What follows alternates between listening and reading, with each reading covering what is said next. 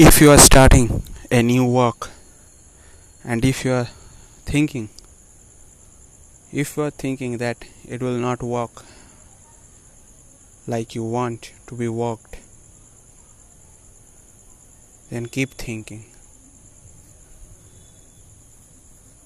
then keep imagining that it will not work, because at the last, one who starts from zero, one who starts with emptiness, nothing has the power to stop him. No one has the power to curse him. No one has the power to stop him. So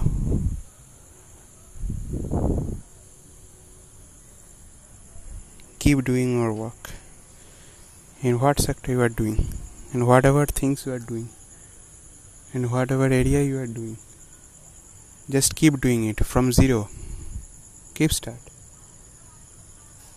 And yes, most probably, and it is very important for all of us, including me also, while I am recording this podcast, you should be consistent. You should be consistent with your works. You should be doing it every day. Doing it small, but do it every day.